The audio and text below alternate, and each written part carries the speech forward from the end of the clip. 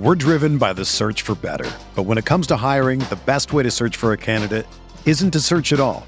Don't search, match with Indeed. Indeed is your matching and hiring platform with over 350 million global monthly visitors, according to Indeed data, and a matching engine that helps you find quality candidates fast. Ditch the busy work. Use Indeed for scheduling, screening, and messaging so you can connect with candidates faster. Leveraging over 140 million qualifications and preferences every day, Indeed's matching engine is constantly learning from your preferences, so the more you use Indeed, the better it gets. Join more than 3.5 million businesses worldwide that use Indeed to hire great talent fast. And listeners of this show will get a $75 sponsored job credit to get your jobs more visibility at Indeed.com/Blue Wire. Just go to Indeed.com/Blue Wire right now and support our show by saying that you heard about Indeed on this podcast. That's Indeed.com/Blue Wire. Terms and conditions apply. Need to hire? You need Indeed.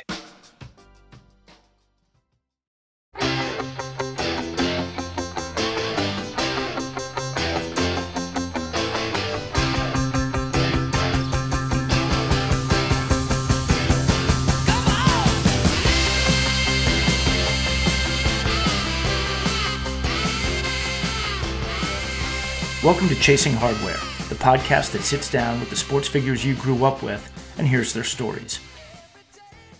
Welcome to Chasing Hardware. I'm your host, Rich Lamello. My guest today enjoyed a 13-year career in the NFL, using his cannon of an arm to guide the Houston Oilers to consecutive AFC championship games in the late 70s. Playing for icons such as Bum Phillips, he was a tough-as-nails QB who introduced the league to military-style flak jackets and, in a roundabout way, helped usher in the use of instant replay. He's also enjoyed a long career in drag racing and wrote a really entertaining autobiography called Taking Flak, Life in the Fast Lane. Ladies and gentlemen, please welcome to Chasing Hardware, Mr. Dan Pastorini. Dan, welcome. Thanks, Rich. It's good to be here. Yeah, it's good to have you on the show. And there's a lot to cover here. So let's jump into it. Dan, you're born in San Francisco. You're born and raised California guy. Mom and dad owned a restaurant in Sonora, which, from what I can tell, is kind of halfway between the Bay Area and like the Nevada line. Tell me a little bit about, kind of growing up and family life, how you got into sports. I know your dad was a hell of a baseball player. Tell me a little bit about growing up. My dad was a butcher by trade, and he was second generation Italian over here. My grandparents were both first generation, naturally, and my grandfather was a carpenter by trade. So my dad decided to get into the restaurant business and move up to California. Through his years in the Bay Area, he got to know some people up there. One of them was a guy by the name of Dave Bonavia, he was in charge of all the vending machines in Tuolumne County. And Dave kind of coaxed my dad into moving up there and opening up a restaurant with a little back room in the back, because that Tuolumne County, Calaveras County, was, like you said, halfway between San Francisco and Lake Tahoe. Well, this was kind of a weekend place for the Bay Area people to come and gamble a little bit. So it was kind of wide open. And, my dad opened in October 19th or something in 1949. I was 6 months old. And he had a little back room with a crap table and blackjack table and a wheel of fortune and a couple slot machines. And New Year's Eve that year, the feds came in and shut down Tuolumne County and Calaveras County. So all the gambling machines, all the gaming machine, all the tables and all the places shut down. And we became a town. Well, we were a town of 1,300 people back then. And we became a town of less because a lot of the people just moved out because there was no industry there. You come to Sonora on a weekend back then, and the whole town was jumping. And now, my dad's struggling going through months of just serving 3 or 4 dinners, food spoiling and have to give it away to, throw it away or give it away to, the help and stuff. It was tough. And then finally, about 5 years later, about 10 years later, UOP, University of Pacific, had their drama school. And we were between Sonora and Columbia. Okay. Sonora and Columbia in the gold rush country were big mining towns, Columbia especially. In fact, the largest gold nugget ever found in the Sierra Nevadas was found about a mile from where our house was back in the 1850s. And they had, a little town with little markets and bars and everything else. So they came in and opened up this Fallon House Theater. And they would come up and do summer stock. And they would have different plays. We had Robert Culp come up there. We had, Bill Cosby. All these people came up there to do that theater. And then over the course of the years, there was this TV series called The Tales of Wells Fargo with Dale Robertson. And there were the Bonanza people came up there. So we became a location for Hollywood to come up and have these movies and series shot. And, my dad had a pretty good reputation, and we get all the stars to come out to the restaurant. We got all these autographs, and we were kind of goo-goo-eyed over all these people, and got to know them. Some of them got to know intimately, and it was kind of a fun thing for a kid growing up. But it was a great place to grow up. My nearest neighbor was a mile away, but you learn to hike, you learn to play outside. We didn't have video games or anything like that. We only had 3 stations on TV, and those were usually off by 11 o'clock at night. Right. So, it was pretty creative in doing things and getting outside. But I was always kind of an outdoor kid. I like to hunt and fish and stuff like that. Yeah. And you were the youngest of 4. You had a brother like 5 years older than you, Butch. Correct. And you kind of tagged around after him, it sounds like. And he was a hell of an athlete. You ended up going to Bellarmine Prep. Well, let me take a step back for a second. Your dad played in the Pacific Coast League against guys like Joe DiMaggio. I don't know if it was the Pacific Coast League then, but it was like a city league. Okay. And you had Lefty O'Doul, Joe DiMaggio, all these guys were playing in that league that wound up getting, drafted. Yeah. And my father was not drafted, but signed. And my father had an opportunity to sign with the Yankees. And he was 18 years old. And this scout came up to him and he said, "How old are you, kid?" And I'm 18. So he said, "Well, we have to get your parents' permission." So he took him to the house and introduced him to my mother, or my grandmother, who was meaner than a junkyard dog. And she just wasn't going to have it. She said, "No." She says, "My son's not going to play baseball. He's not a bum. He's going to get an honest job." So he was a butcher for, I don't know 15 years or so before he got in the restaurant business for 37 years. Gotcha. But it was his dream to have one of his sons have the opportunity to play professional sports, because that was his dream. And naturally, when you hear your father say something like that, you subconsciously, or maybe not subconsciously, but you work your ass off because you want him to approve of you as a person. So you develop a work ethic and everything. I used to throw rocks at everything. We had a lot of rocks out in the country out there, the gravel roads, and I'd throw rocks at birds, turtles, cans.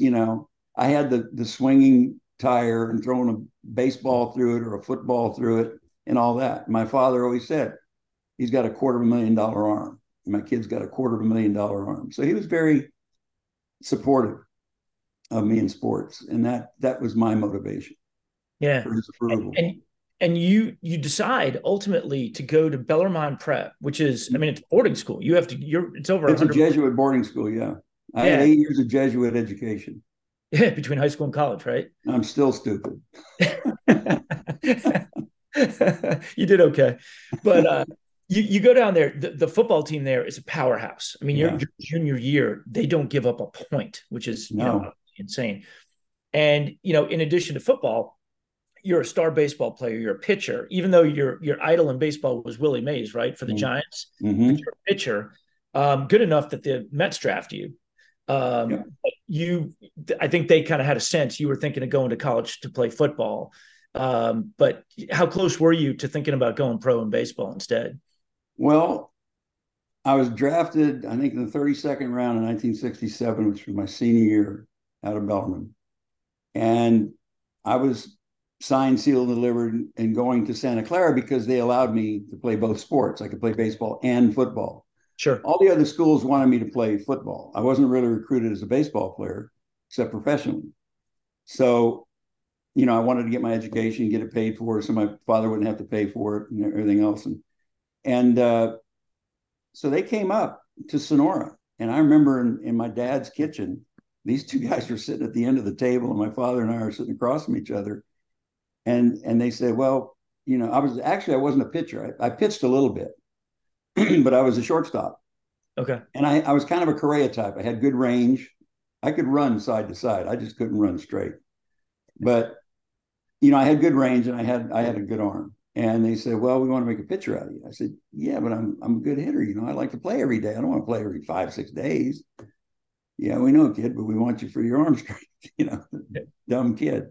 So I'm looking at my father, Dad, what do I do? And he says, Willie, it's up to you. My father called me Willie till his dying day, because Willie Mays was my hero growing up as a kid. And I don't have his picture in here. I've got it upstairs. But I've got a picture of him. He was my hero growing up as a kid. I loved Willie Mays. And so much so they're having some kind of a game in Louisville next year, and it's honoring him and all the Negro League players. And he's like, it's the Negro League Hall of Fame, and he's like the biggest name that's going to be there. Now, I met him a couple of times when Santa Clara played exhibition games against the Giants. And just a wonderful man, just a wonderful, wonderful human being, and didn't break my heart in any way, because he was even better than I thought he would. But that was just kind of a sidebar. But anyway, they wanted me to pitch, and my dad says, it's up to you. And I go, God, I came this close. And I often wonder what would have happened. Well, it just so happens, the next year, they're the amazing Mets, and they go on to win the World Series. And they had a couple of guys pitching by the name of Nolan Ryan and Tom Seaver. So what would that have been like if I'd have been able to crack that trio or make that a trio? Legends. But, I don't regret playing football. There were tough times and good times, but they were the best of times too. The worst of times and the best of times. Sure. And you decide to go to Santa Clara, where your older brother had gone, and he had success. He was a little college All-American, which is what they called it back then for the non-D1. He was first team both ways. Yeah. He was first team guard and first team middle linebacker. Junior and senior year. He was 5'9" and 195 pounds soaking wet. It's amazing. It's amazing. This guy, let me tell you, people thought I was tough. I'm a puss compared to my brother. Yeah. Tell you, he was unbelievable. And you decided to follow in his footsteps, to go to Santa Clara, even though you were being, Stanford and UCLA and a bunch of other big time schools are talking to you. You decided, I can do this. I was, and they allowed me to play baseball. That was right. The number one thing. And I knew I'd have a shot to play quarterback. Right. And I punted as well. Plus, I knew Pat Malley because he went to all of our games. Pat Malley was the head coach. He brought football back to Santa Clara. And my brother was one of the first players to bring back football to Santa Clara when they first reintroduced it.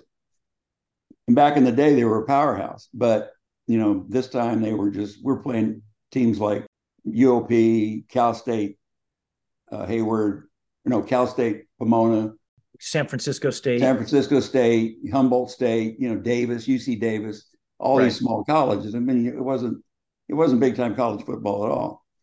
And but it was something that we got a lot of ink. We got a lot of comparisons between me and Jim Plunkett. Jim Plunkett went to Stanford, which is right down the road from San Jose. So we got compared a lot. And, but he was the big time college player and I was a small college player. But fortunately, I was able to play in the East-West Shrine game. I didn't play that many games because I was hurt through college. I injured my knee my junior year and senior year against Villanova, partially torn medial collateral ligament, which back then they didn't know. They didn't know if you blew out your knee, if you sprained it or what. So for precaution, they put you in a cast for 6 weeks, and then you had to rehab and get back. But I only played about probably maybe 10 games my whole career in college. Yeah, so, I was going to say, like your sophomore year, like first snap of first game. Yeah, I break my ankle. Break your ankle. And like you mentioned, two injuries against Villanova junior and senior year. So, you're playing at a small-ish school and not getting on the field a ton. Right. But obviously, your reputation and when you were on the field got you some invites to some all-star games, and you took full advantage of those all-star games. I did. And I was fortunate to be voted captain. The scouts wanted to see what I could do against the big college players. And I was voted captain of both teams, all three teams, actually, the Senior Bowl, the East-West Shrine game, and the All-Star game. And it was very rewarding for me to be voted captain by those guys because, I read about all these guys in Sports Illustrated. They didn't know who the hell I was. They just kind of saw what I did and respected that. So that meant a lot to me. Yeah. And you had been concerned for good reason. Like you said, medicine was a little different, then than it is now. When you get that final knee injury against Villanova your senior year, you think your career is done. You think your shot at a pro career is done. I did. I really did.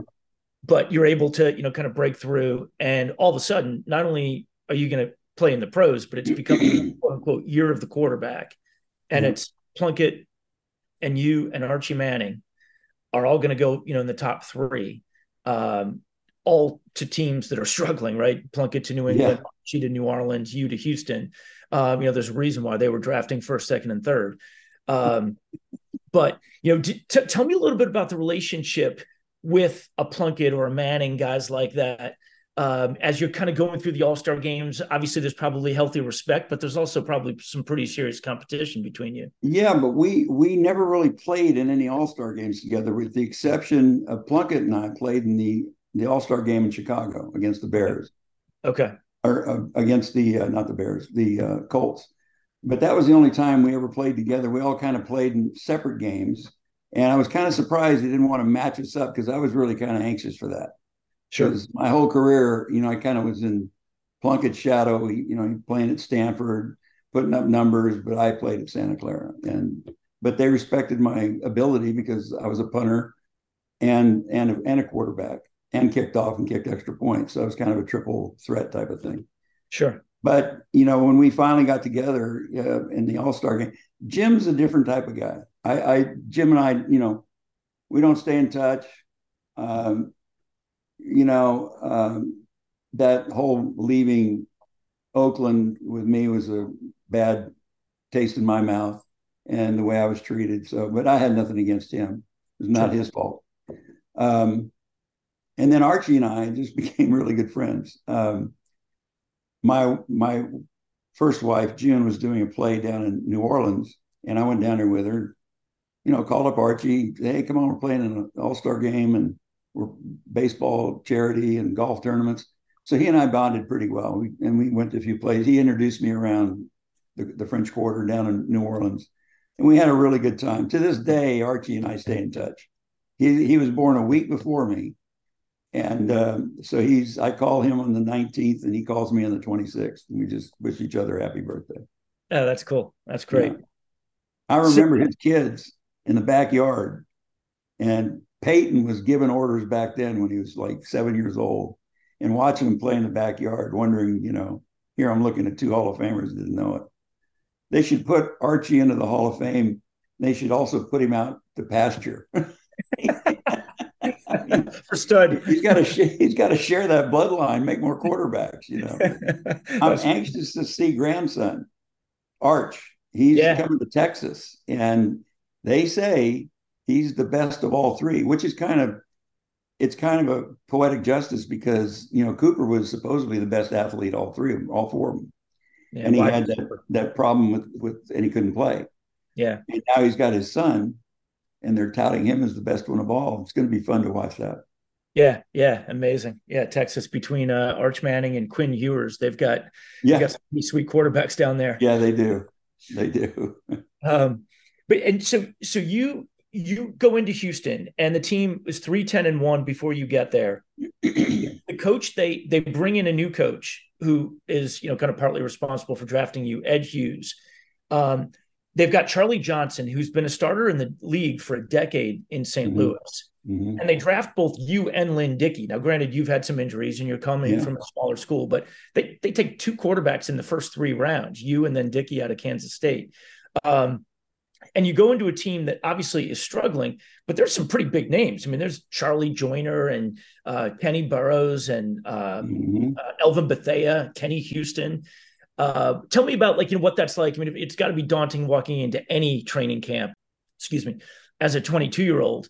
But what's that like? You've got 3 quarterbacks and you've got, some talent around. Tell me a little bit about that, first couple of years in Houston. I can understand them drafting Lynn. And Lynn and I, we played in some game together and got to know each other. And Lynn's just one of these guys that if you don't like him, you can't like anybody. He just got a great personality. You love him to death.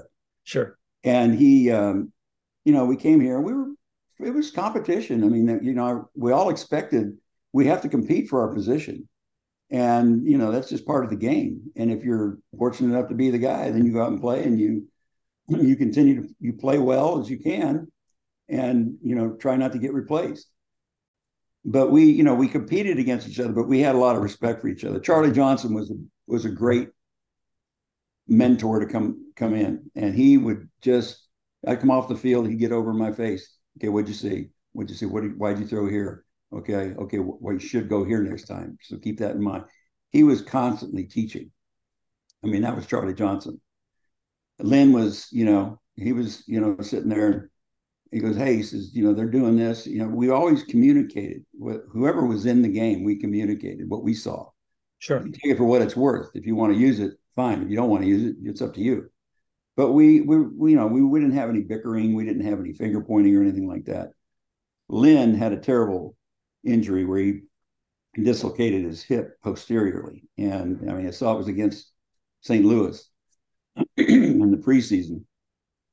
And it was one of the ugliest injuries I've ever seen. And, I thought, there for the grace of God go me, but he came back and, he was he rehabilitated and everything. We hung out together and he finally got back and he was competing. And I think it was 74 when Sid Gilman was here. And I think he felt that he could play and they didn't, by then they're developing me and he was going to be a backup. He didn't want to be a backup to me. And I don't blame him because he was good enough.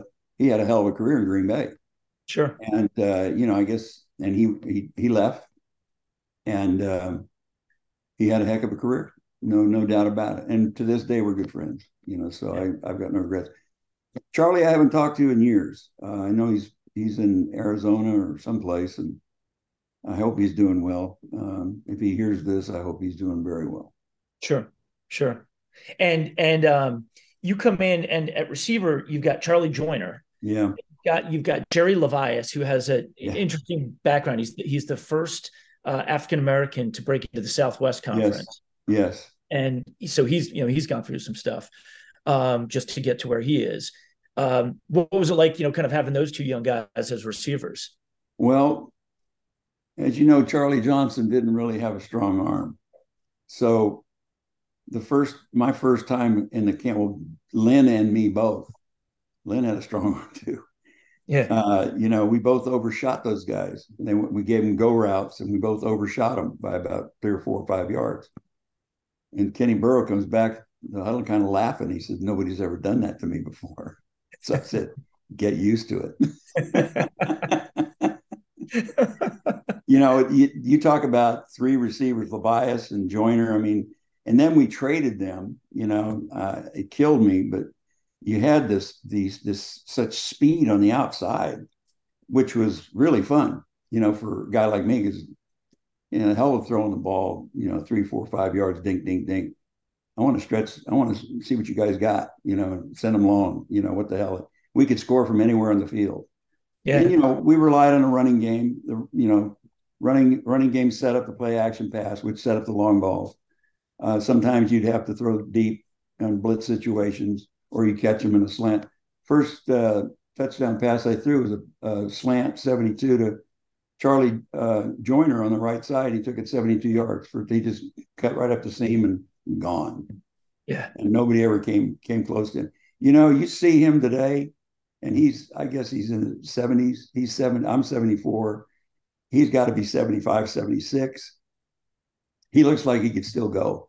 Yeah. I mean, he's healthy. He's still healthy. Kenny, God rest his soul, he left us a couple of years ago, last year. What's that? Kenny Burrow left us last year. He died. Yeah. Charlie Joyner was the first interview I ever did. Really? I called him up, got him. He's like, yeah, I'll do it. Yeah. And it was fun. Yeah. And you talk about, I mean, how amazing is this? He plays for Eddie Robinson Rambling. He plays for Paul Brown and Bill Walsh in Cincinnati. Walsh was the QB's coach. Then Coryell. Yeah. It's crazy. And we had Sid Gilman here. Yeah. And we could, but he traded him. I forget what we got for him. I remember we traded Kenny Houston. I mean, we gave away, a steak for 5 hamburgers, no offense, but yeah, you don't replace a Kenny Houston. Yeah. I interviewed him too. He was funny. He said, he would sing in the church choir on Sunday morning and then go play a game that afternoon. Yeah. There aren't many guys who do that. No. So you're on this. So you're on that team. Yeah. I think you're either first or second year. Houston has 9 picks for 4 touchdowns. He's got to be one of the leading scorers on the team from strong safety. Yeah. He picked off back-to-back pick sixes against John Hadle in 72. No, 70. What was it? No, 71. Okay. Back to back. And then John became a teammate of mine years after when Bum took over. Yeah. Yeah. Probably in the trade for Dickey, right? I don't know. I can't remember. I think he came from Green Bay. I think he was in Green Bay for like 5 you're right. months. I think you're right. I think you're right. Yeah. And I have to ask, I mean, obviously the pro, NFL is a business. You've got Ed Hughes for 1 year, and not a lot is expected of the team, and you guys win your last 3 games, and then they fire him, and they bring in Bill Peterson, who had success at college, but he wasn't a pro coach. He comes in, and the sense I get is that there wasn't a lot of respect for him in the locker room, and that's got to be frustrating as a player. It was extremely frustrating as a player. The guy couldn't put 2 sentences together. We're playing Denver, the first game of the year in 72. And we're in Denver, and we got John Ralston from Stanford on the other side of the field. And we got Bill Peterson from Florida State or Rice, wherever the hell he came from. And they're, NFL's big on these young college coaches coming in and seeing how they're going to do their first games. Well, Peterson in the locker room, I swear this is the honest to God's truth. This is true, and it's in my book. He gets up and he starts talking to everybody. All right, man. He says, now, when you get out there today, he said, I want you to stand on your helmets and hold a sideline under your right arm during the national anthem. And he said, now, take a knee. I'm going to lead you in the Lord's Prayer. And he takes a knee and he goes like this. Now I lay me down. And he gets nervous and he looks over at me and he says, Pastorini, you lead us. You're Catholic. I'm laughing through the Lord's Prayer. We come busting out of the locker room, laughing our asses off. And the Denver fans must have thought, hey, this is going to be a cakewalk. We're going to kick the crap out of these guys today. And naturally, we got our butts handed to us. And then I remember we had this big tackle. I can't remember his name, but he wasn't the sharpest tool in the shed. But he comes off the field, and Peterson's looking up at him, yelling at him. He says, Ferguson. He says, Ferguson, damn it, we're not going to take this standing down.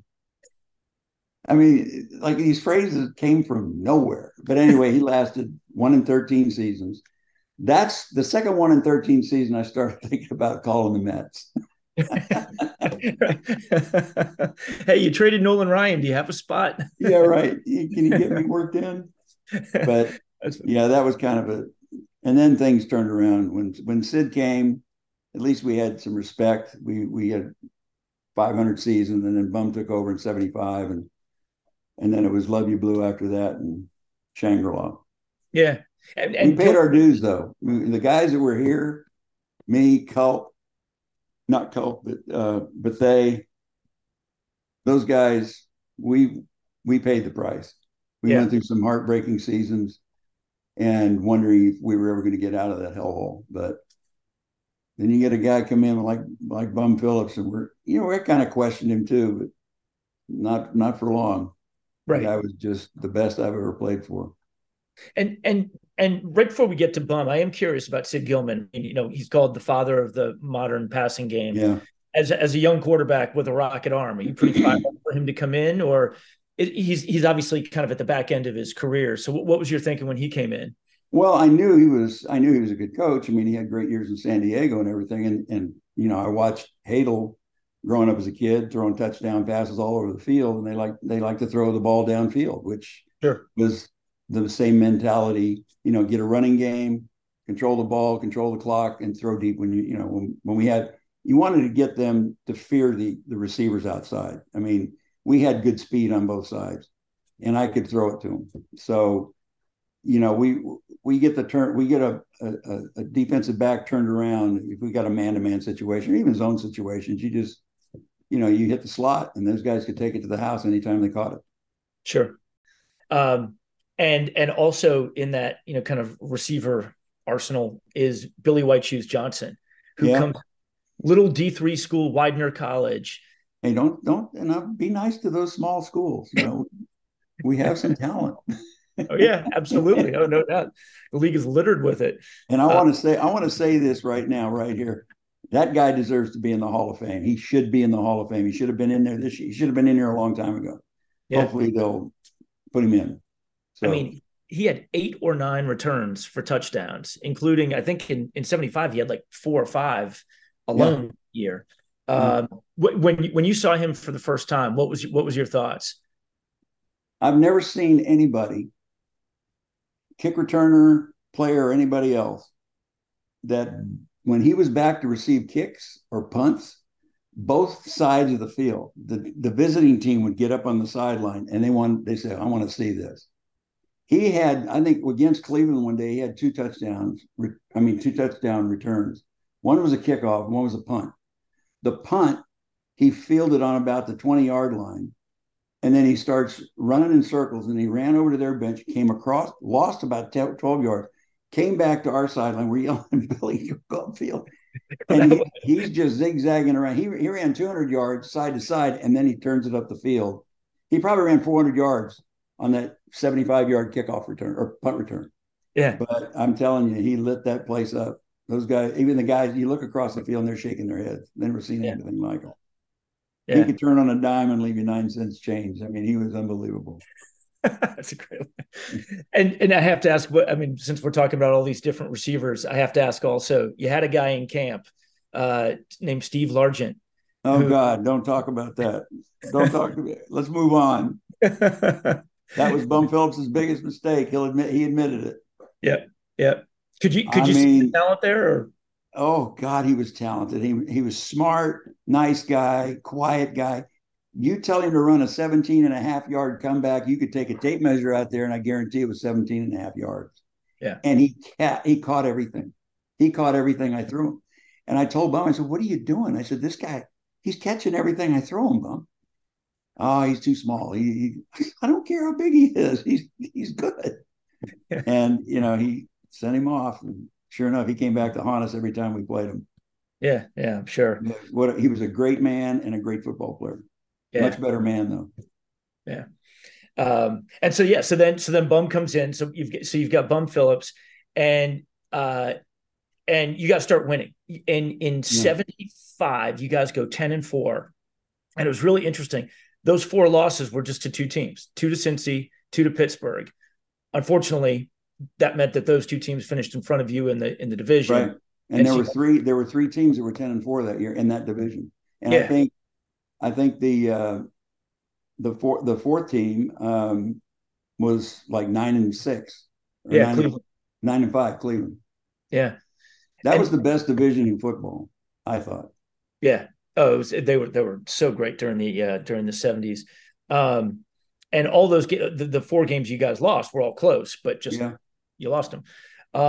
And then, yeah, Hadel comes in. What's it like having him? Here's a guy who, you grew up watching on TV. He's obviously won AFL championships. He's also probably like 37 years old. What's it like having him come in?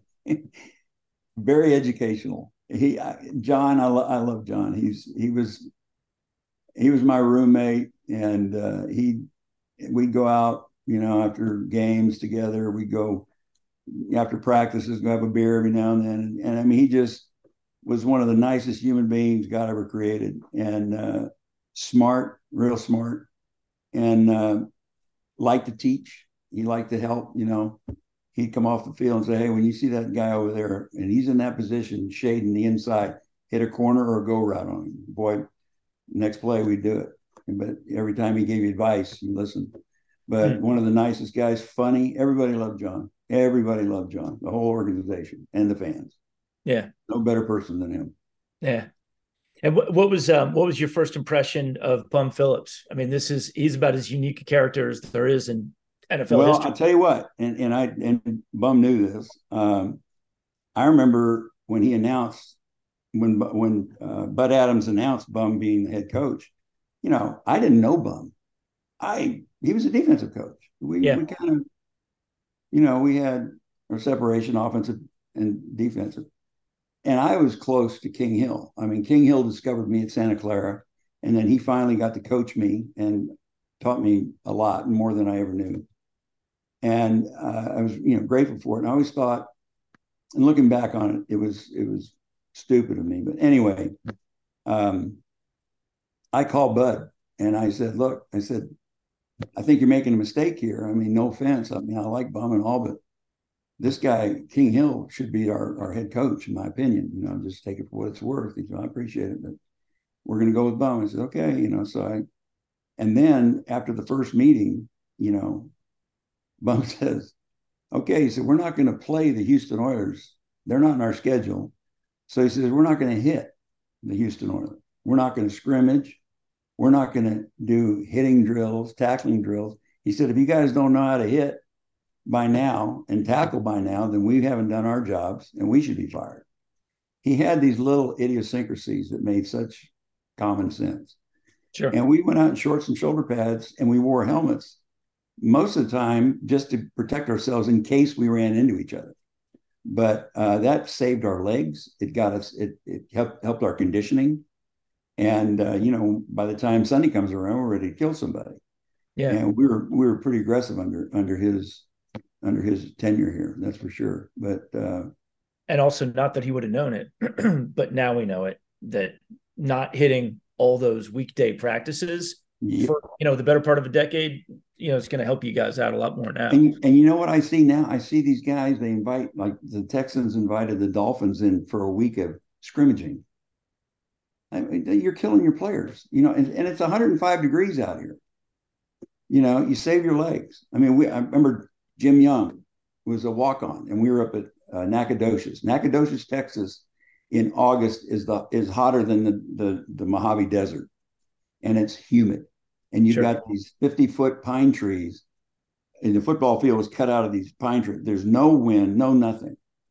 And Jim Young, who was built like a brick house, and he was a walk-on. He was a fireman, and all of a sudden he goes down and he's cramping up, and I'm standing on his arm, on his wrist.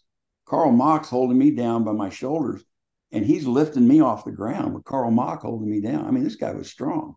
Yeah, we're trying to get an IV in him so he give him some saline, because he was turning blue. He was getting ready to go. And so, finally we got him stabilized and packed in ice and everything else. And Bum came out and he told the trainer, he said, "I want you to go down." He said, "Get some bottles, get some water." He says, "You guys take a drink whenever you want to take a drink. There's no water breaks anymore. When you're thirsty, go get hydrated." And that was smart. But, that was scary. You see a guy like that, and, you can't stand in his arm and get it out so we can get an IV in him. Pretty stout fellow. Yeah. Yeah. He was on my team. Right. so this team is building. You've got Bum, you've got these receivers, Kenny Burrows, White Shoes Johnson. You've got the defense with Bethea and Culp and Robert Brazil, and then you kind of have a disappointing year in 77. You're 8-6. I mean, you're winning, but it's kind of a disappointing year. You get Earl Campbell in the draft. Yep. He's won the Heisman Trophy at Texas. He's obviously, kind of rewritten the college record books at that point. He's obviously a Texas legend, right? So he's going to get, the locals are going to love him. He comes in. What's your first thought when you see him come in? Well, the guy he wasn't in a hurry to do anything. Of course, he wasn't in a hurry to go down either. Right. But, he just kind of comes lumbering in. He's got the biggest legs I've ever seen on a man in my life. And, we cut him loose, and he had a hard time adjusting at first because the type of, the running we did out of the I formation, I'd bring the ball back to him and he'd kind of take an arc, and it was hard for him to train himself to get that arc because he was at the wishbone. And what they did at Texas, they hit the hole right now. I mean, you just turn around and give it to him and let him go. But, we kind of got it to him deep. And we did that like zone blocking to where we could create a crease. And sometimes it might be the 7 hole here, but he might break it back over here to the 4 hole. So his cutbacks were important. And finally, it took him 2 games to learn that. Carl Mock says, one time he ran into his bag, he said, "Damn it," he says, "open your eyes." So finally he learned. And when he did, he was the only thing that bothered me about Earl is he couldn't catch a cold. He was the worst hands I've ever thrown to in my life. And he knows it. I'm not ashamed to say it. But I told him, I said, "Earl, if you could just catch the ball," I said, "I could throw it to you down there, 10 yards downfield, and then you could just turn around and run over those little safeties." I said, "Instead of me giving it to you back here 10 yards behind these big guys and having to run through them before you get to the safeties." Yeah. So I'm trying to save your life here. But he couldn't do it. Speaking of Bum, he had two of the, there's 1,000 great Bum quotes, but 2 of them were about I thought they were great. One of them was somebody when it's third and a mile, we won't give it to Earl. Because he couldn't finish the mile. He couldn't finish a mile in his test at training camp. Of course, he didn't have to. Some reporters what do you think of that? And he's like, "Well, when it's third and a mile, I won't give it to him." Yeah, we'll make Dan throw it. That's great. I also love, he said something like, is Earl in a class by himself? He's like, "Well, I don't know if he's in a class by himself, but let's just say that when that class gets together, it doesn't take long to do the roll call." That's right. That's true. Yeah, he was awesome, man. I tell you, we're playing the Rams, and that famous, you see it played on TV all the time. He's knocked in the backfield. He's kind of off balance. He gets his balance on his left leg, which isn't his dominant side. And Isaiah Robertson's coming in. He's got a full head of steam, and he's just going to level him out. And Earl just headbutts him right in the chest like this. And the next thing that hits the ground is the back of Isaiah's head. Yeah. And then he just steps all over him and goes about another 20 yards, dragging Freddie Dryer and all these guys downfield another 15 yards. Yeah. He was a devastating running back. There weren't many people that wanted to square him up. That's for damn sure. Oh no. And I still, of all the iconic Monday Night Football games, I can think of 70s and 80s and all that game against Miami, they're only a year or 2 removed from their Super Bowls. And you guys are, on the come. And he scores 4 touchdowns, rushes for like almost 200 yards. 199.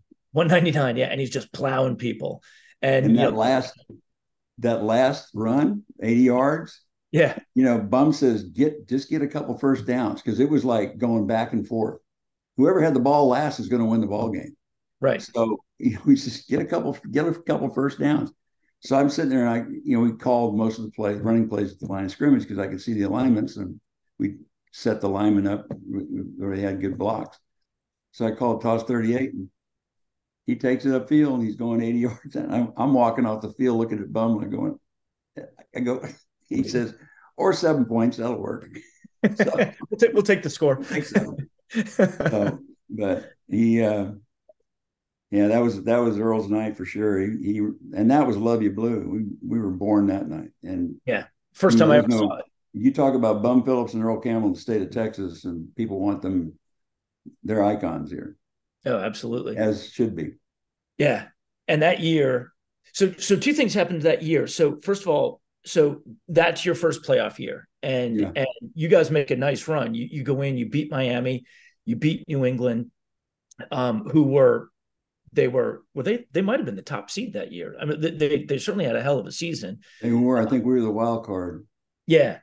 But before we got to that point, you're playing a regular season game against the Steelers, and you guys, it's looking like you guys are going to be a playoff team. It's, kind of late in the season, and Steve Furness crushes you, and you take, it's kind of one of those, you're exposed, you've just thrown the ball, you break 3 ribs, you come back in the game, you keep playing, you've punctured a lung, I think. I mean, you've done all kinds of damage, and you finish the game, but then, oh, by the way, you're in the hospital that week. And tell the story, because I just think it's great the way you tell it. Tell the story of, like, who comes in and visits you, and what that ultimately led to. Byron Donzis, who invented the flak jacket and later had a line of football equipment, there was a knock at the door in my hotel or my hospital room, and he sticks his head in. He's Miss Pastorini. Yeah, can I come in? Yeah, come in. Well, he's carrying a bag, a brown paper bag, and the guy behind him is carrying a baseball bat. And I'm thinking, these guys bet the ranch on the game. We lost, and they're going to pummel me to death and haul my ass out of here in that bag. And I can't even reach the button to call the nurse. So this guy, he's taking the thing out of his bag, and he holds it up to his rib cage like this.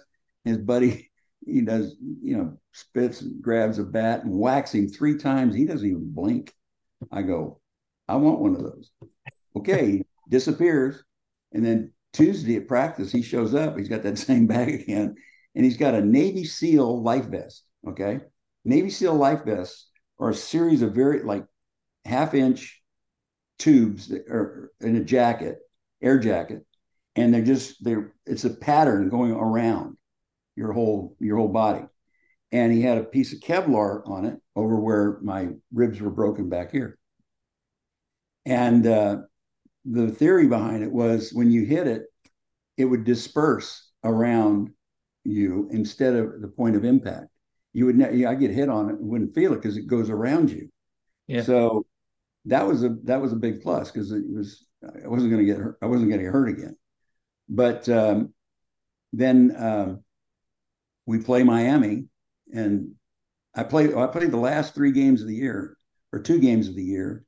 And then the playoffs with the rib protection. I played with it after that all the time.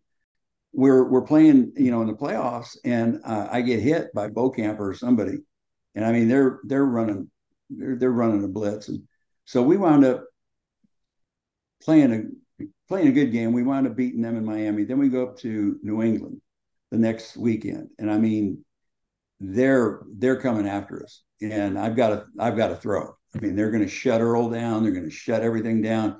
They're going to force me to throw because they think I'm hurt. Yeah. And I got a couple blitzes, and I got the ball off and made a completion. And then, here they come again. I got hit right on the protector. And I can't remember the linebacker. He said, well, I guess that thing works as I'm getting up. So then they had a full all-out blitz. And I took 3 steps back, and I just threw the ball as far as I could and got hit as I'm going back, and hit Kenny Burrow on a touchdown. And then that broke the game wide open. Hit 2 more quick touchdowns on that in the first half, I think. So we were up 21-0 before halftime. Yeah. So we had good control of the game. They backed off. They said, okay, you can throw. So we had a good balanced attack after that, and gave them a little Earl left and right, and then a couple play action passes, hit Barber on a touchdown. So those are 2 of my better games. It was a false sense of security, because I don't know if it was the flak jacket or if it was the Novocaine and Marcaine that they shot me up with 24 times a game. Right before we went out, they'd shoot me 6 times, and then shoot me 6 more times, and then they'd listen. Dr. Fain would listen on my rib cage with a stethoscope. I said, "What are you listening for, Doc?" He said, "Listening to see if I punctured your lung." "How deep did you go?" He said, "All the way to your lung." Well, if you know your ribs are kind of like your fingers with skin over them, so they deaden the outer part, which is the good stuff on ribs when you eat ribs, and then they got the gristle part underneath, and then that would last about a half, and then if we had to have a 2-minute warning comeback thing, that would have been tough to do because they'd have had to pull me over there and shoot me again. Oh my God. I don't know if it was, just not feeling the pain. The bad part about it is by doing the shots, I ruined my arm and I lost my arm strength after that. And I had paralysis of the serratus anterior muscle, which is attached to the lower part of your scapular. And all its job to do is when you throw, it gets out of the way and rolls around your rib cage. Well, mine wings out. And so I had to wear a brace to hold it in along with the flak jacket in order to play the rest of my career out. But I mean, I never, to this day, I can't throw with this arm. Wow. I didn't know that part. And the sad part, I could throw a ball 87 yards in the air, and to see me throw now is pathetic. We had that competition on ABC one time where they had all the NFL quarterbacks there, everybody. I mean, Greasy, Bradshaw, me, Plunkett, Manning. And so we all stepped up and winged it, and I won that particular portion of the contest and threw it 87 yards in the air. That's amazing. And I haven't seen anybody, and I'm not blowing smoke here, I just haven't seen anybody that could match that. Yeah. There have been a couple of guys that throw it 83, which is pretty good, but not 87. Yeah. God, that's amazing. And then you guys faced Pittsburgh in the AFC Championship game. Yeah. And it's, even though the final score sounds like a blowout, it was actually a fairly close game.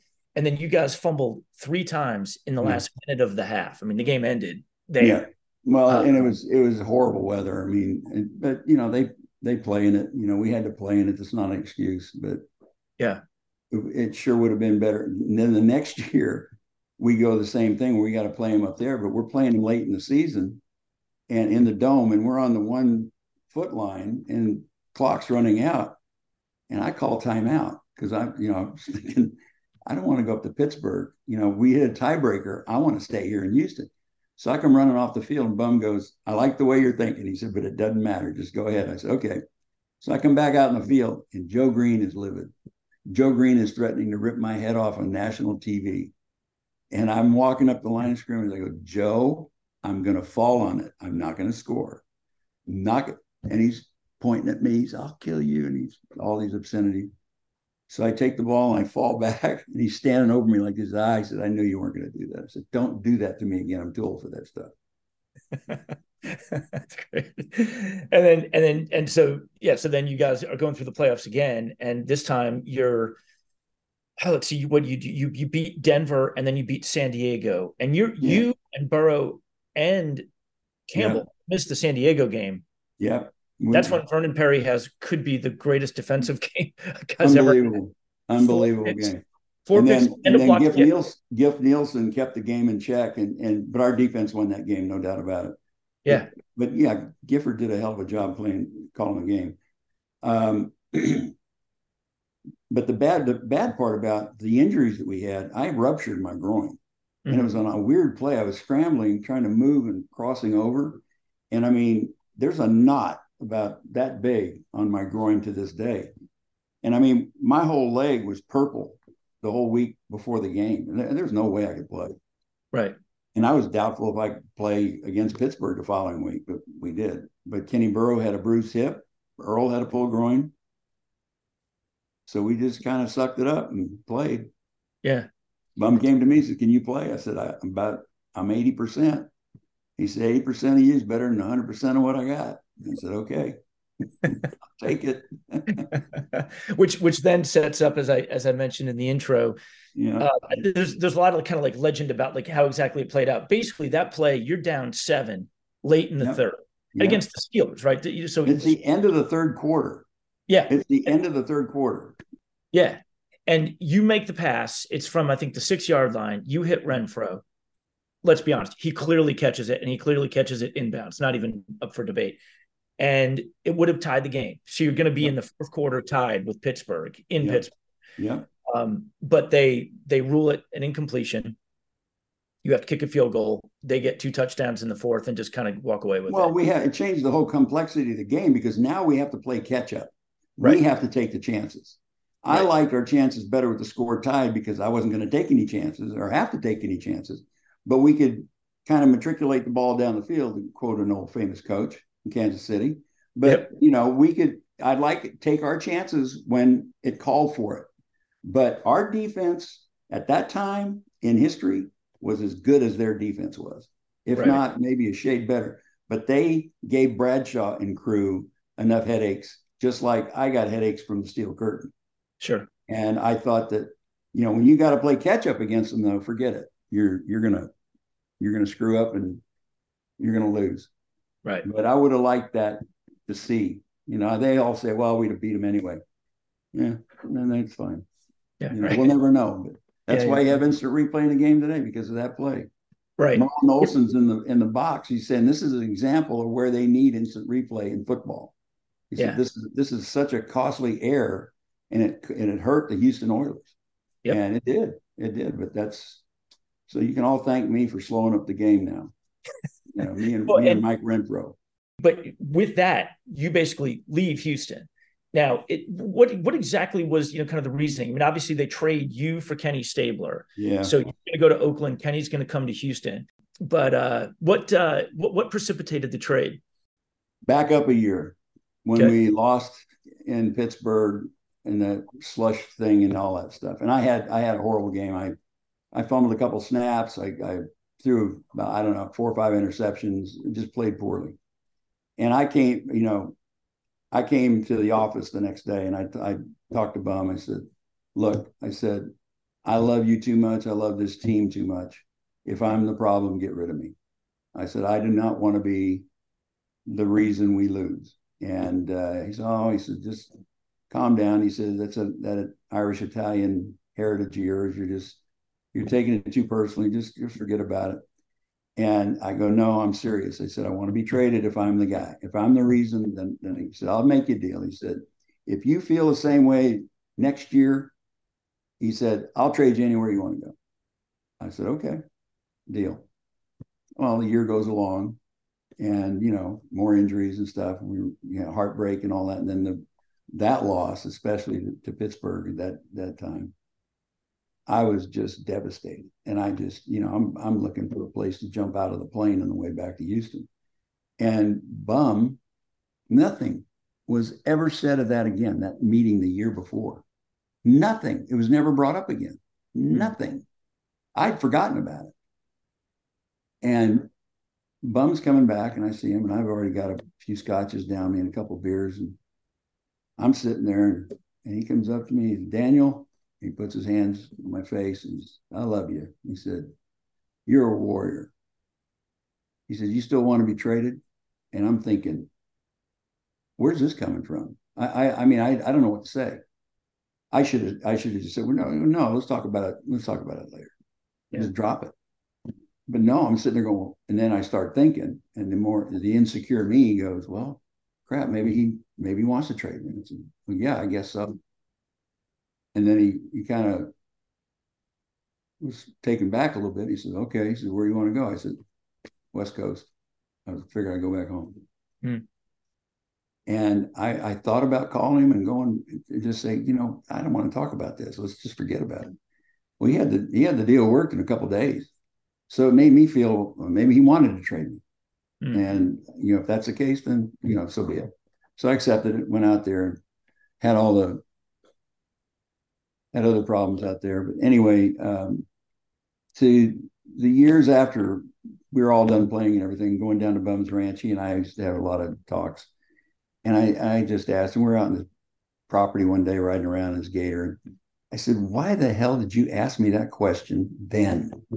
Yeah. I said, that was the lowest point in my life. And I said, I'd totally forgotten about it.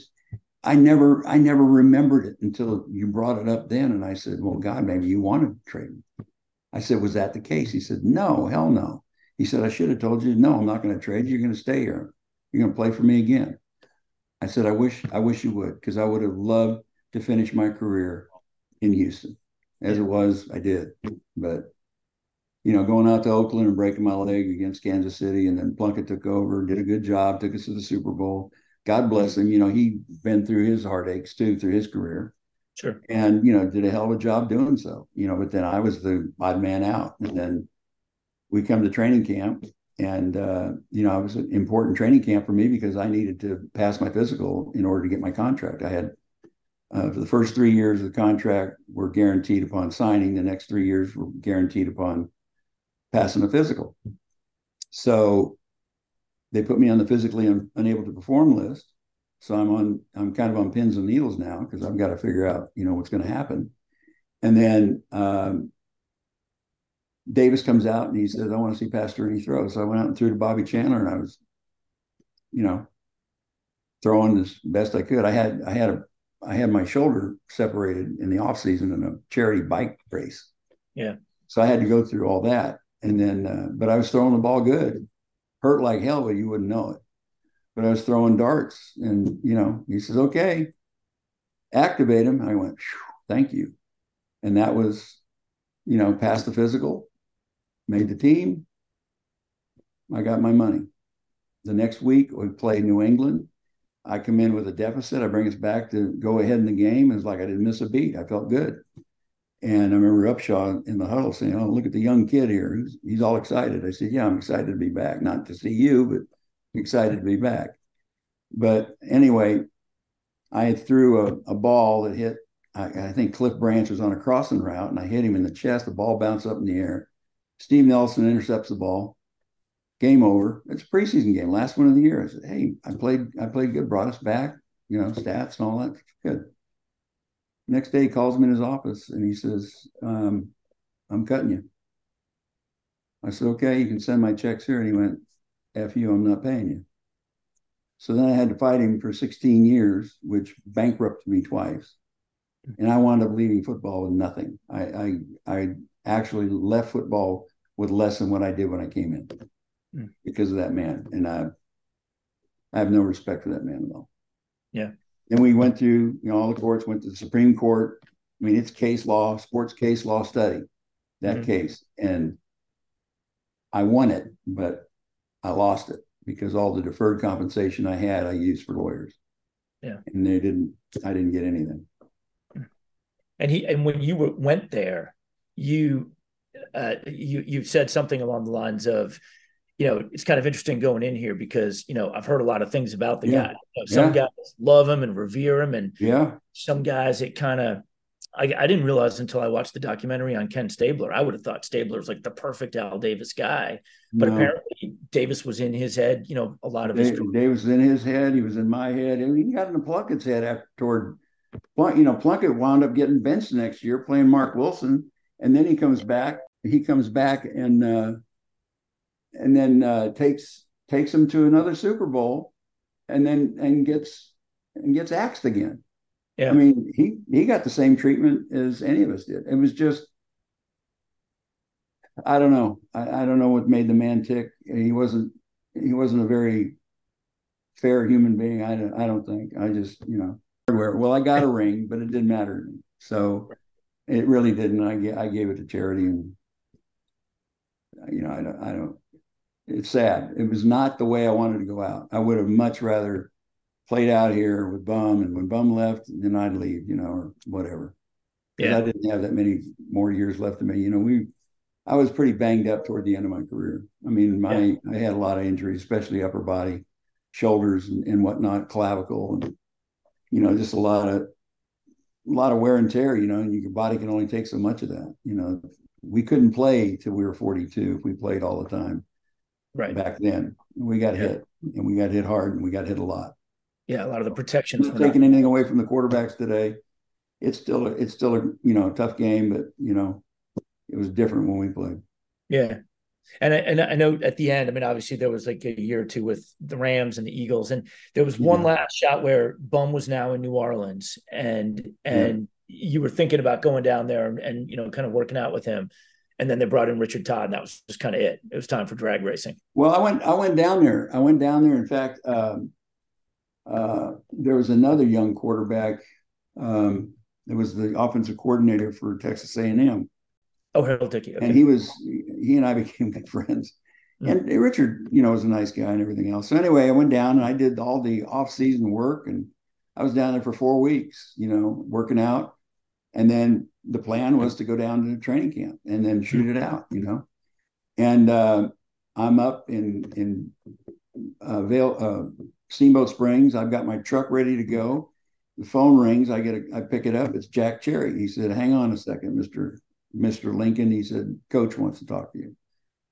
So he gets on the phone. He says, "Dan," he says, I can't justify bringing you into camp. So I'll have, 3 high-priced quarterbacks here." And I said, "Bum, I'm a free agent. I don't have a contract. I'm just trying out. Consider me an arm saver. I just want a chance." He said, "I can't do it." And that ripped my heart out. And that's it. I said, "Okay, I'm done." Yeah. That was the final straw. And that was kind of, even though we talked about it after that, but that was the one that just kind of ripped my heart out, because I thought it was true. He did want to get rid of me. And even though, contrary to what he told me years later, I think deep down, maybe there was something I did to do that. So, and that makes me feel bad. And then kind of parallel to your entire athletic career of, football and baseball, you'd always had a passion for racing cars, speed. He's a speed junkie. Yeah. And part of it was, I read a great anecdote that you were learning how to drive a stick shift when you were like 7 or 8 years old. You're like hanging off the steering wheel. Yeah. And your dad, mom and dad, I guess, created a dirt track behind their restaurant. Right. Try to drum up business. And, oh, by the way, got you on a track early. Yeah. And so throughout your career, you were doing different things in like the world of speed. And as soon as your career ended, you get into drag racing, NHRA drag racing. I did. And I had a guy that I raced boats with while I was still playing football, Bobby Rowe, who was a funny car racer back in the series back in the day in the 60s and 70s. And he was my crew chief, and he was responsible for introducing me to Raymond Beadle, who was a Blue Max. And Raymond had a car that he wanted me to drive for him, and then Bum nixed that. And I said, "Well, I'll have to wait till my career's over." So anyway, I got these guys, and they helped me out. We got a car. I basically hawked the house. I took a second out of my house up in Steamboat, which, that was part of, I was trying to make a living, and I didn't know what to do. I was never in business before, and I never made enough money to invest in business. And all I tried to do was save as much as I could to not piss it away and have a retirement of some sort. But we did the match racing around the country, which paid the bills to go to the national events. And then we'd spend all that money at the national events, and then Monday we'd get on the road and go do these exhibitions and get paid $10,000-15,000, sell $10,000-15,000 worth of t-shirts, and then go back to the next national events. We just kind of barnstormed it that way through the first year. And then finally we got Coors Light sponsors, and that we got a new car. It was funny. We won the Southern Nationals when I was done. I said, I don't have a dollar to my name. And I had a friend that was backing me during the boats and the car, Larry Enderly, who was an oil man here from Baytown, Texas. He loved racing. And I said, "Larry, I got to hang it up. I'm going to sell the stuff, sell the truck and everything, just get out." I said, "I can't do it anymore." And I said, "I don't want you to put any more money into it." He said, "Now, Dan," he said, "look," he said, "let's go to the Southern Nationals. See how that goes." I got a good feeling about this. So we go to the Southern Nationals. I win the race. So we won enough money to go to Denver. I think the next week we go up to Denver, make a presentation to Coors. And this guy that walks in looks like Mr. Peepers. And I'm thinking, no way this guy's going to want to go racing. And then come to find out later, he was a racing addict. He loved racing. So anyway, I'm sitting there, I'm making a half effort proposal presentation. Yeah, cards here, and this is what these are demographics. And he goes, "I like it. Let's go. Let's sign him up." So we got $350,000 for 3 years, which is about half the budget we really needed at the time. But we made it work. And so, we won the Southern Nationals. That was before that. And then after getting the money. And then unfortunately we had a struggle the first year with the car, and found out that, we had a baffling problem in the fuel tank, which caused all our problem. And then we were chasing that. Those things are such temperamental beasts, and I mean beasts. And to calm them down is just, there aren't many people in the world that can do that. And, to get that fine tune where you can get those wheels spinning at the right rate of speed, and the clutch applications and the horsepower, and not dropping cylinders and whatnot. It's a science. It really is a science. And there aren't many people that know how to do it. And I had a couple guys that could do it very well. So, and you could get, now I know next to nothing about drag racing, but you could get your car going. First of all, your car was called Quarterback Sneak. Yeah. It's fantastic. The fastest I ever went was at a 5.118 seconds at 287 miles an hour. And that's in a quarter mile. Okay. Which is nothing today. These guys are they just went 338 this last weekend in Brainerd. Who was it that went 338? Salinas went 338 in 3.68 seconds. 338 miles an hour in 3.68 seconds in 1,000 feet. You talk about acceleration. Those things are, God, they're just, listen, you get the money together, we'll go. I can put a team together. And you one of early on, I mean, I don't know much about the sport, but early on, you're in a heat with Big Daddy Don Garlitz, who's obviously like one of the legends of the sport, and you beat him. What was that like? Pissed him off. He wouldn't, if he'd have agreed to match race me around the country, we could have brought in some top dollar, but he wouldn't do it. He said, because he had to run too hard to beat me. Right. So this was a race. I'll never forget this. We're doing a match race in Portland, Oregon. And I had a Peterbilt truck, used Peterbilt truck. And now I have no money. I'm all I have is the money from that race. I'm taking it to Columbus, Ohio, and I'm going to race there. And hopefully we do all right, So now I'm sitting there, and I don't have a nickel to my name, and my Peterbilt truck cracks the water heads, and it's the engine shot. So now I got to get a new tractor for the trailer. I go into a company up there that had, of all things, it was a cab over Kenworth. And it was blue. It was Oiler blue and red and white. It had the red and white stripe, the Oiler blue cab. And my trailer was black. Everything was black on the rig. So, I walked into this dealership. I said, look, you don't have to do a credit check on me. I'm going to tell you right now, I've had this problem, that problem, bankruptcy. I said, I got to get to Columbus, Ohio in 72 hours so that I can race and make money and survive. He said, he cut the deal for me. He said, okay. He gave me the truck half price. It was like, I guess it was a $50,000. He gave it to me at $30,000, something like that. He said, would you put our store logo on your car? I said, where do you want it? And we had it on the front nose where everybody could see it.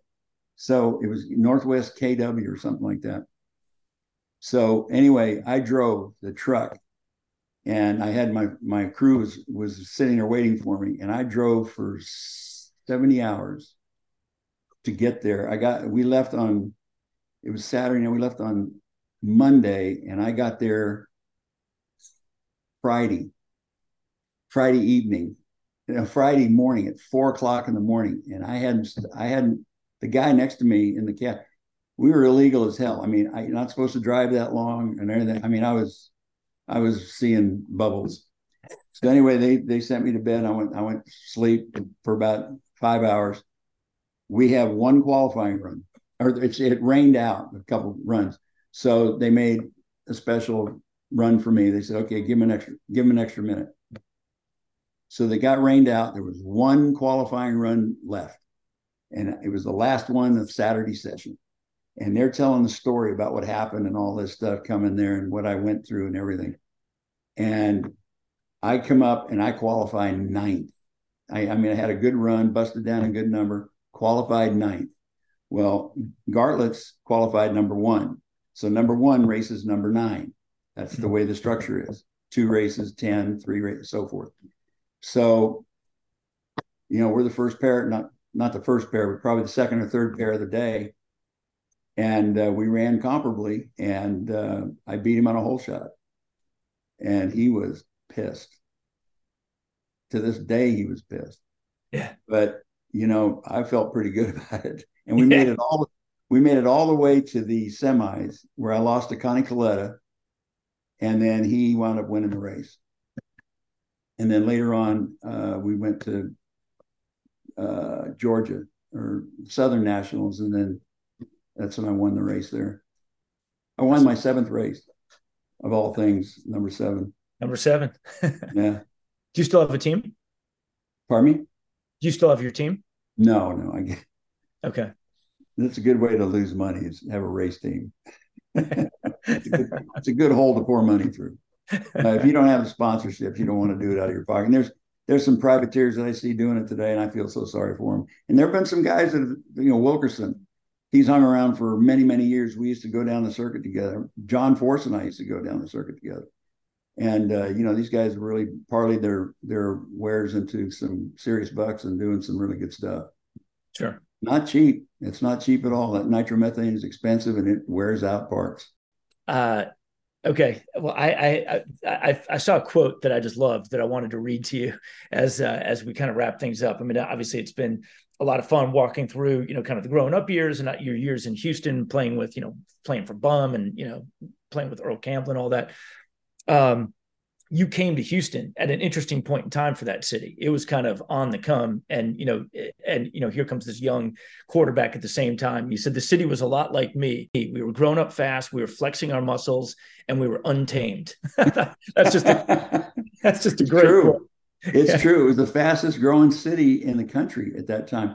When I came here in 71, it was like a town of just under 700,000 people. And by the time 78, 79, it was like up to about maybe 1 million. And I'll tell you what, when we came back in 1978, 79, people were impressed with about the people all at the stadium. What they didn't see were the people that were parked along the exit to the airport 30 miles away, down JFK Boulevard, down the Beltway, and down 45. We never passed one car going or coming. We just had our motorcade. And then we pull into the dome, and all you saw were these crazy people yelling and screaming. We had the whole town turned out for us both years. It was amazing. I mean, it gives me goosebumps to think about it now. And I have people come up to me today, of course, they're older, and they're like your age, and they say, "Hey, when I was young," and thanks, you could have left that part off, But they're grateful, and I say, "Hey, man, we were grateful for y'all. You were the best fans ever." Yeah, it was a love affair. I mean, I was in Cleveland and Minnesota watching, and it was amazing. Love you, Blue. Yep.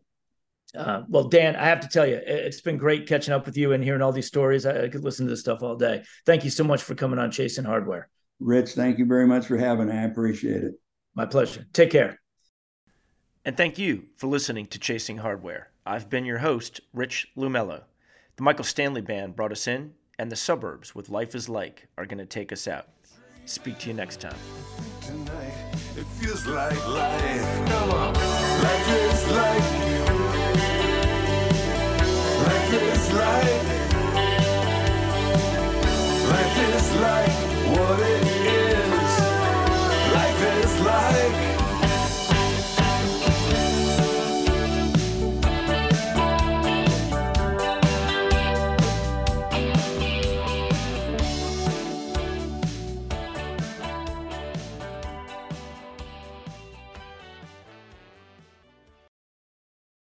Whether you're a world-class athlete or a podcaster like me, we all understand the importance of mental and physical well-being and proper recovery for top-notch performance.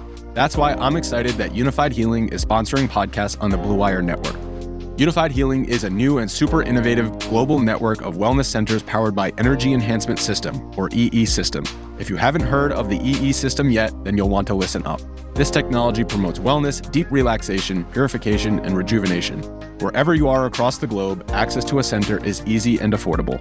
Interested in experiencing the EE System technology for yourself? go to unifiedhealing.com/bluewire to learn more and find a center near you. That's unified, UNIFYD healing.com/bluewire. No material or testimonials on the Unified Healing website are intended to be viewed as medical advice or a substitute for professional medical advice, diagnosis, or treatment. Always seek the advice of your physician or other qualified healthcare provider with any questions you may have regarding a medical condition or treatment and before undertaking a new healthcare regimen, including EE system.